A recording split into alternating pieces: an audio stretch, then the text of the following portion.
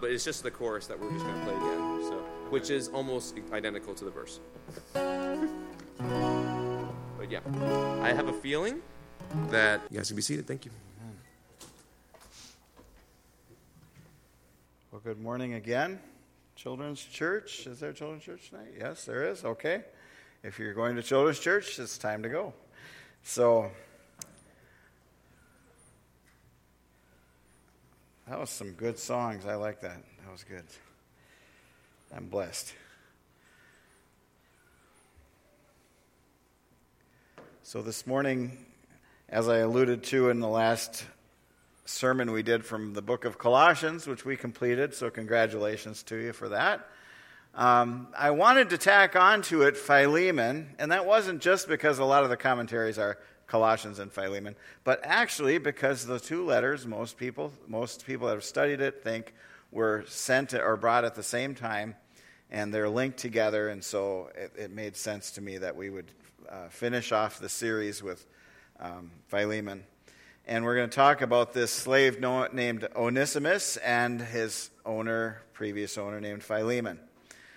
Now, I'm probably going to only connect right now with about half the audience, but some of you may remember Paul Harvey, the rest of the story, right?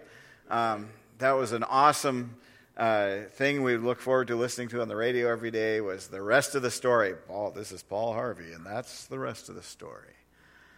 There is the rest of the story on this book of Philemon that I think should get us excited, but you're going to have to wait till the end.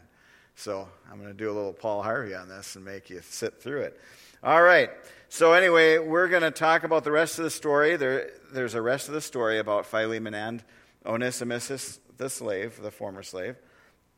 This letter, as I said, was delivered at the same time as the letter to the Colossian church and might have also been on the same journey when the letter to the Ephesian church was delivered as well.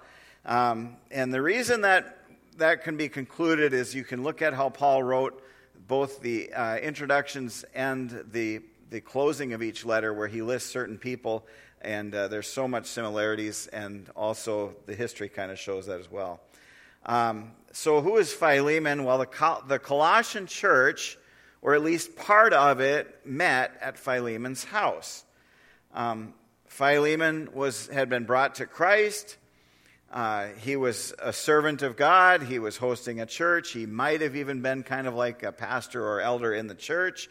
And his slave, Onesimus, ran away. And if we look at the text, it looks like he stole some money or something when he left too.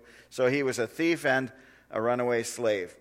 Eventually, Onesimus found Christ through Paul's ministry. And this is where we see Paul writing this letter largely for the purpose of reconciling Onesimus and Philemon. And his goal was not merely to restore a slave to owner, but to reconcile brothers in Christ. And a further goal we will see was that Paul also wanted to teach this to the church. It wasn't just that he wanted Philemon to learn this lesson. He wanted the church to learn it. So I'm going to read the whole book of Philemon all at once for you. It's only 25 verses. But if you can listen along and read along if you have your Bible. Paul, a prisoner for Christ Jesus, and Timothy, our brother, to Philemon, our beloved fellow worker, and Apphia, our sister, and Archippus, our fellow soldier, and the church in your house, grace to you and peace from God our Father and the Lord Jesus Christ. I thank my God always when I remember you in my prayers, because I hear of your love and of the faith that you have toward the Lord Jesus and for all his saints. And I pray that the sharing of your faith may become effective for the full knowledge of every good thing that is in us for the sake of Christ. For I have derived much joy and comfort from your love, my brother, because the hearts of the saints have been refreshed through you. Accordingly, though I am bold enough in Christ to command you to do what is required, yet for love's sake I prefer to appeal to you. I, Paul, an old man and now a prisoner also for Christ Jesus, I appeal to you for my child Onesimus, whose father I became in my imprisonment. Formerly he was useless to you, but now he is indeed useful to you and to me. I am sending him back to you, sending my very heart. I would have been glad to keep him with me in order that he might serve me on your behalf during my imprisonment for the gospel. But I preferred to do nothing without your consent, in order that your goodness might not be by compulsion, but of your own accord. For this perhaps is why he was parted from you for a while, that you might have him back forever, no longer as a bondservant, but more than a bondservant, as a beloved brother, especially to me, but how much more to you, both in the flesh and in the Lord. So if you consider me your partner, receive him as you would receive me. If he has wronged you at all or owes you anything, charge that to my account. I, Paul, write this with my own hand. I will repay, to say nothing of your owing me, even yourself. Yes, brother, I want some benefit from you in the Lord. Refresh my heart in Christ. Confident of your obedience, I write to you, knowing that you will do even more than I say. At the same time, prepare a guest room for me, for I am hoping that through your prayers I will graciously be given to you. Epaphras, my fellow prisoner in Christ Jesus, sends greetings to you, and so do Mark, Aristarchus, Demas, and Luke, my fellow workers. The grace of the Lord Jesus Christ be with your spirit. All right, so the slave is our brother. So first we have this greeting from Paul and Timothy to Philemon, our beloved fellow worker, and Apphia, our sister, Archippus, our fellow soldier. So it may be, and it's probably a fairly likely thing, that this letter was actually written to a family. Apphia was probably Philemon's wife, and Archippus their son. We don't know that for absolute certain because the Scripture doesn't spell that out, but that's a fairly good educated guess, just based on how Paul is using the language here. The greeting also includes the church in their house.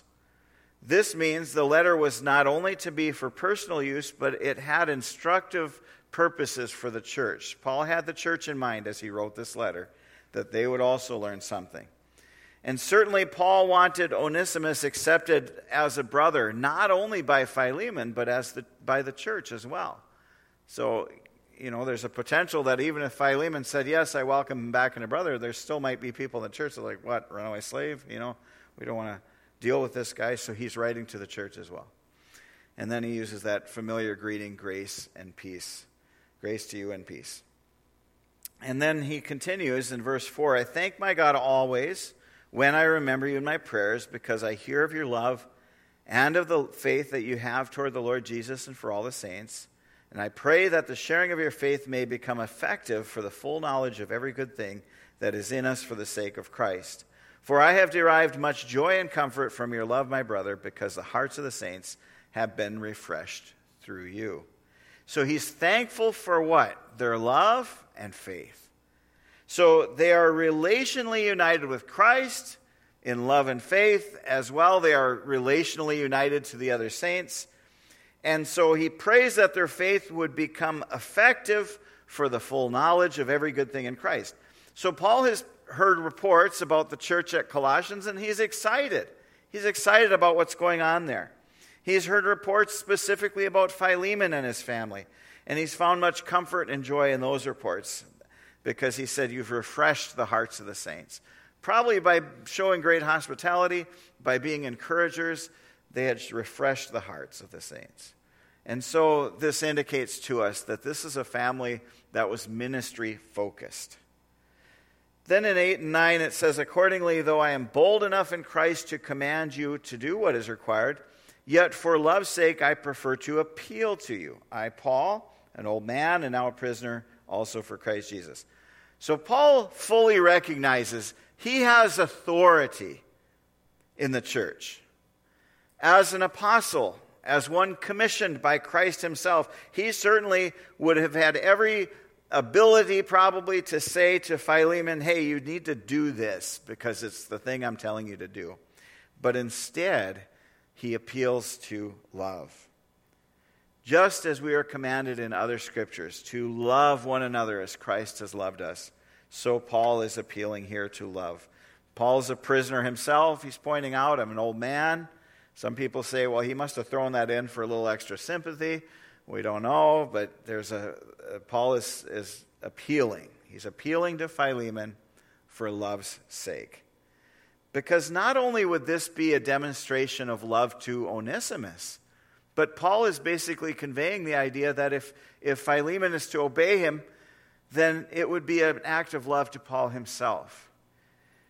And so Philemon as well would receive love in this, because he had now an opportunity to exercise the grace that he was given through Christ. And so it would be a benefit to everybody involved. Verse 10, I appeal to you for my child, Onesimus, whose father I became in my imprisonment. Paul has used this language many times before, or similar language of being a parent, so to speak, in the faith. Sometimes he uses childbirth as an analogy of someone coming to Christ, that they were birthed into Christ. And other times he mentions spiritual fathers, something that elders should be to younger men and as well to older men who are new Christians, that we're to be spiritual fathers to them. And by calling Onesimus his child, he seems to be indicating that he had been the one who had proclaimed the gospel to Philemon, and Philemon Onesimus rather, and he had responded with a saving faith. And that had happened while Paul was imprisoned. And how exactly that came about, well, it'd be a nice story to write, but we don't know the exact details of that. Paul doesn't spell it out. What we do know is Onesimus was a runaway slave and a thief. Both of those things in the Roman Empire would possibly earn you the death penalty. Even if a runaway slave was forgiven by their master, they would usually be branded on their forehead. I mean, we're talking brand like we do with cattle. And they would have a mark on them that would indicate that they had been a runaway slave. Not only that, but just as you see in the old Westerns, and maybe there's even TV shows that have been about bounty hunters, there were bounty hunters back in the Roman Empire. And they would track down wanted men, including slaves that were runaways, and that was probably actually most often what they were going after. So they would go around with descriptions of who they're looking for, and because of that, the runaway slaves often would disguise themselves. So it probably was the case with Onesimus that he was out there in disguise. Maybe when he stole some money from Philemon on his way out, he went and used that money to buy some clothes so he would look different. But it's likely that he was under disguise, and then he wants to get as far away as he can, and maybe into a high population area where he won't get found or caught. And so he made his way to Rome. And somehow he heard about Paul and must have gone to see him and heard the gospel. And as a result, he put saving faith in Jesus Christ. In verse 11, Paul then writes, "For formerly he was useless to you, but now he is indeed useful to you and to me." What does that mean? Well, he was either lazy or incompetent or something. We don't know exactly what. He's apparently been serving Paul in some capacity. Perhaps he was serving Paul in a personal way, or perhaps he was serving Paul in a ministry context. Either way, Paul values him greatly. But most likely, in the course of learning about each other, as Onesimus was sharing his testimony perhaps, Paul has realized that there are some wrongs to be righted by Onesimus. And then somehow he connects, obviously, that, hey, this is the same Philemon I keep hearing about in the Colossian church and the good things there. And so he writes the letter. So this is the same Paul, helping Onesimus in the gospel, and also being aware of the ministry Philemon was doing in Colossae. And so he sends Onesimus home, but he doesn't just say, fend for yourself, go and repent to Philemon, it'll all be good. He actually sends him with Tychicus, who was the letter bearer of these letters, the mailman, so to speak, and he sends the letter itself, and in order to encourage Philemon to accept Onesimus. Now he says he will be valuable to you. Verse 12, I'm sending him back to you, sending my very heart. This shows how close of a relationship had already developed between Paul and Onesimus.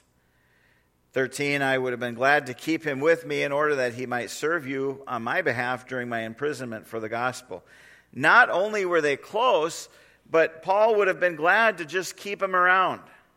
He asserted his apostolic authority in this situation. Perhaps he could have written the letter saying, I've got your guy here, he's saved now, but I'm keeping him here because he's helpful to me. But Paul didn't want to do that. He didn't want Philemon's reconciliation with Onesimus to be compelled, but he wanted it to be voluntary. So Paul could have used Onesimus, but he wanted reconciliation to happen.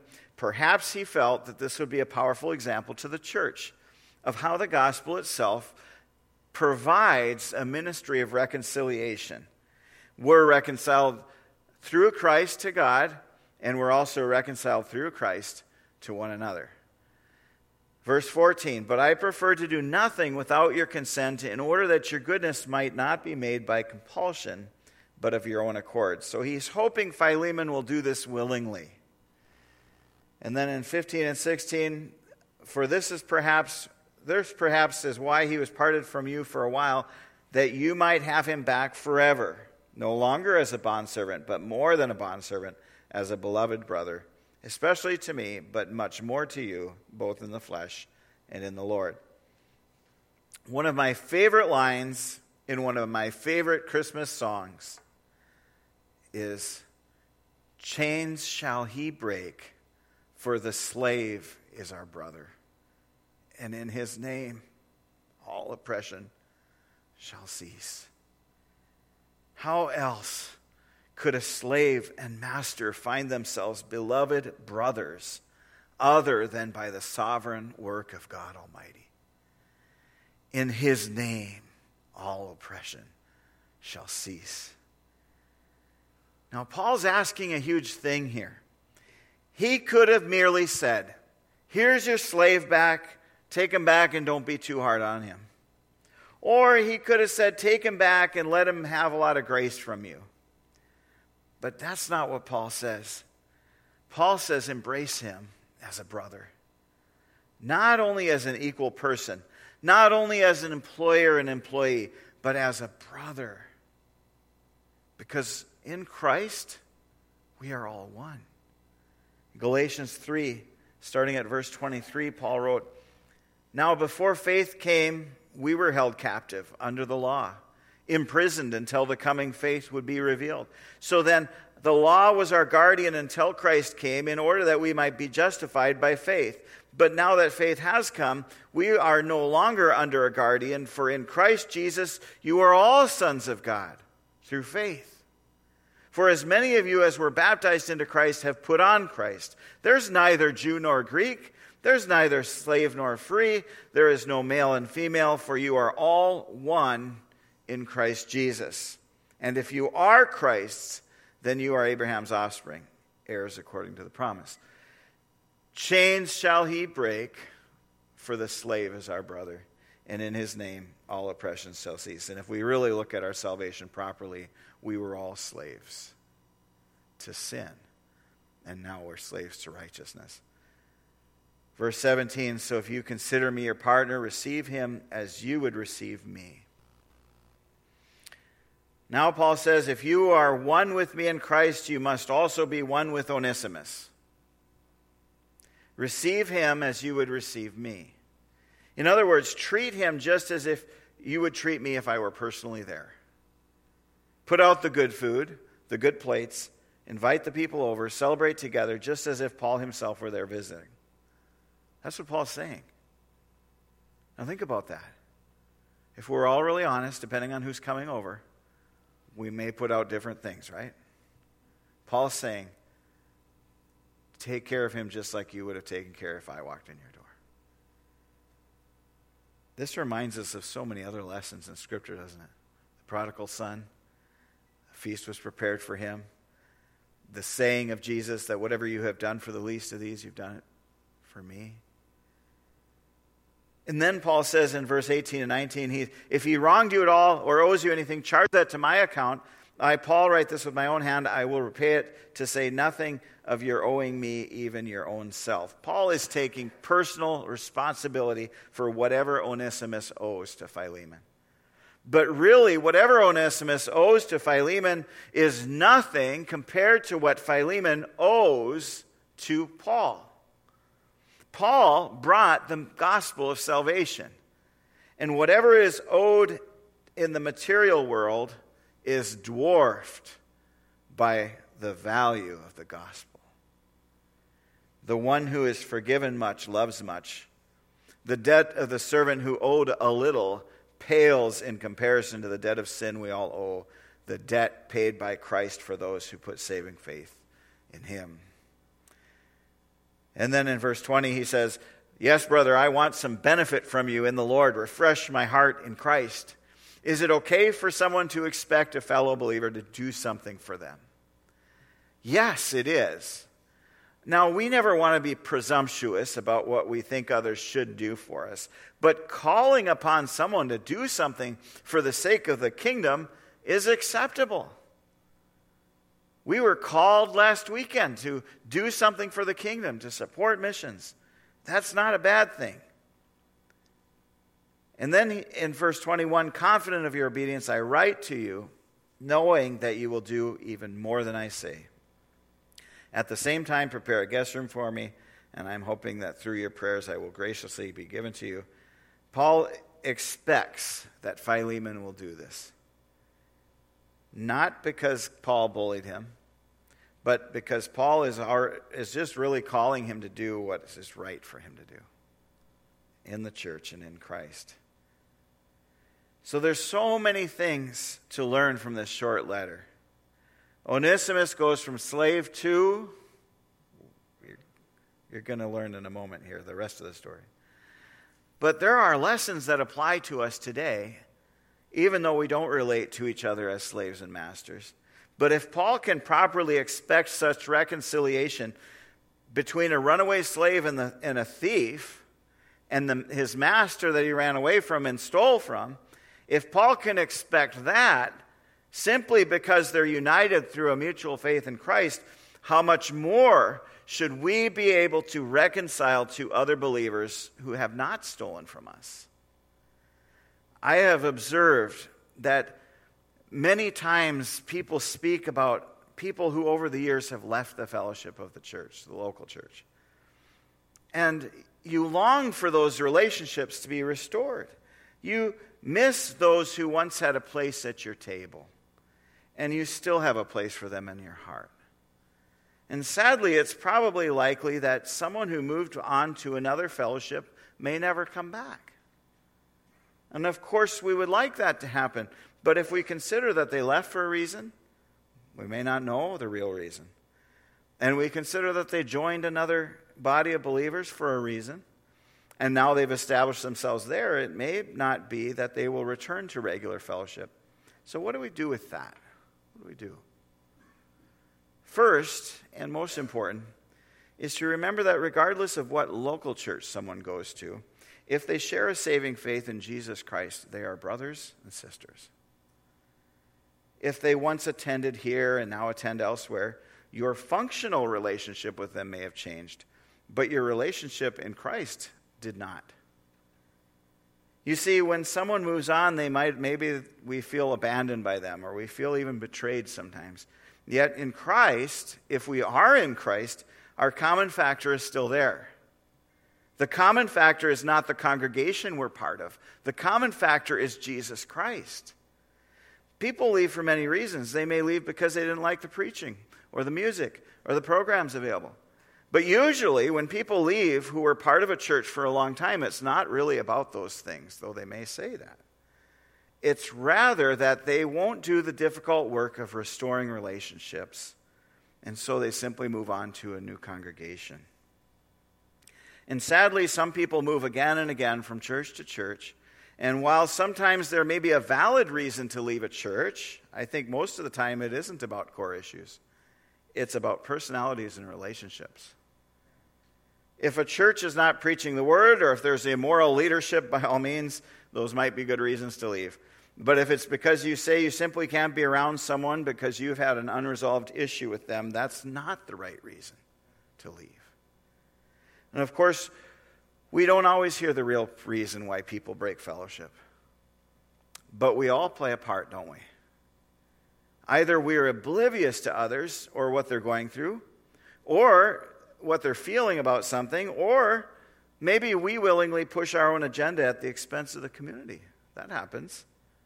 Maybe someone left because of you. Maybe someone left because of me.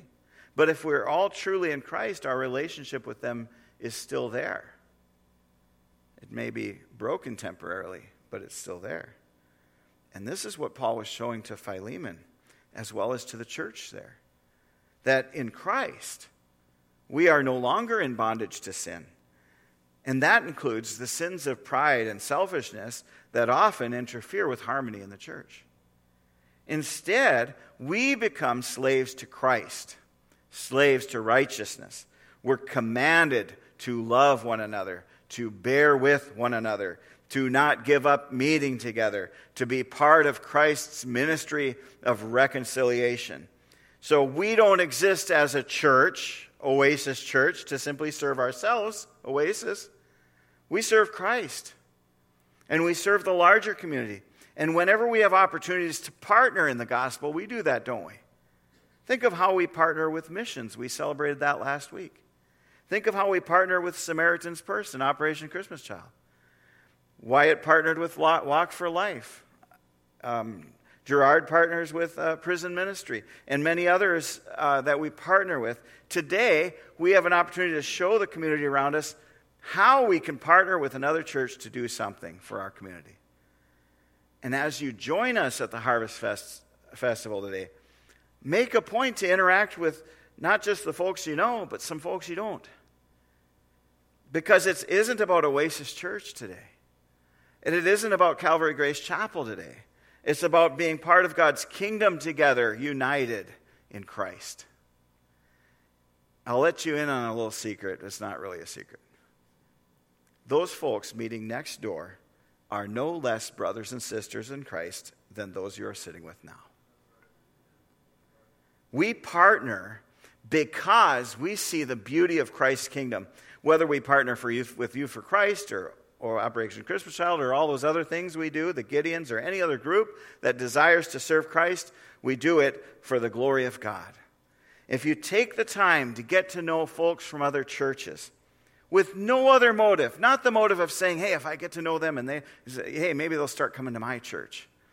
But if you get to know them with no other motive other than to just expand your sphere of fellow soldiers in the army of God, without any other motive other than to share in the love of Christ together, you will be blessed. I guarantee it. We don't form these relationships so we can bring sheep from another corral. In fact, we don't really create these relationships at all. These relationships between fellow believers is not something we create because the relationship was already created by Jesus Christ, our Lord and Savior. He is the head of Oasis Church. He is the head of Calvary Grace Chapel. And he is head of the worldwide church. If Paul could properly expect for Philemon and his family to welcome Onesimus, who had run away, Onesimus, the thief who had stolen from them, then how much more can we welcome those who have offended us because they had a different style of music they liked, or a different idea of what children's ministry should look like, or because we have different opinions on other issues? How much more can we forgive those who trespassed against us when we realize God has forgiven us our trespasses? We never know what kingdom impact someone in our midst might have. I told you there'd be a rest of the story, and this is the rest of the story, the best that scholars can figure it out. And part of the rest of this story is not found in the Bible itself, so we have to go to various writings in the early church. So what became of Onesimus? Rumor has it that Philemon did indeed embrace him as a brother, that he was welcomed into the local church with great joy at what Jesus had done. Rumor has it that being moved by Paul's letters and love for him, that Philemon did indeed send Onesimus back to Paul, a freed person to serve Paul in the kingdom. Rumor has it that Onesimus sat at the feet of Paul, learning all about God's plan of salvation and theology, and became a great student of the word. And rumor has it that this Onesimus became the bishop at Ephesus. 50 years later, when Ignatius, one of the great Christian martyrs, was being transported from Antioch to Rome to be executed, he wrote letters to certain churches. In writing to Ephesus, he praised their bishop Onesimus, even making the same Pauline pun in his name, useful. It appears likely that Onesimus, the runaway slave, had become, with the passing of years, the great bishop of Ephesus. This is one of the great stories of the gospel and of the church, a jewel in her crown. Think of those who have disappointed you in the church. Think of how they've offended you or hurt you. Think of whether you did all you could to make peace in that situation. Think of what Christ would have done in that situation. Think of what Jesus thinks about his church. If you love Jesus, you have to love his church because that's his bride. We talked about that a couple of weeks ago. You wouldn't tell someone that's just getting married if they're a good friend, your bride is kind of ugly, you know. This church, the church, is the bride of Christ. He doesn't want someone to say his church is ugly, his bride is ugly. Rather, he wants us to help him in preparing that bride to be presented spotless before him. How can we ever know if we showed the grace toward one another that Philemon showed to Onesimus? How can we ever know if that person who received the grace might go on to do great things in God's kingdom? Do we dare disobey Scripture and not do all that we can to make peace with one another in the church? Romans 12:14-18 talked about this. Bless those who persecute you. Bless and do not curse them. Rejoice with those who rejoice. Weep with those who weep. Live in harmony with one another. Do not be haughty, but associate with the lowly. Never be wise in your own sight. Repay no one evil for evil, but give thought to do what is honorable in the sight of all. If possible, so far as it depends on you,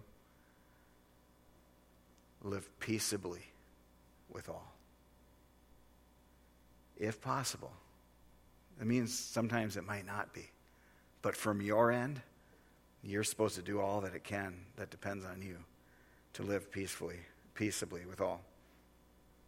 Sometimes the most difficult thing we can do in life, and including in the church, is to have difficult conversations where we get to the bottom of our hurts and our fears and our concerns in a way that honors Christ and shows the world that the church truly is unique and special in the world.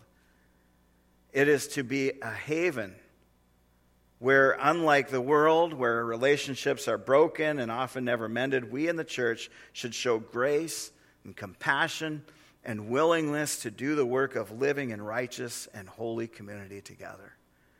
If we can show this to the world around us, may God provide us the growth we desire, because we will have been part of his plan for community in Christ.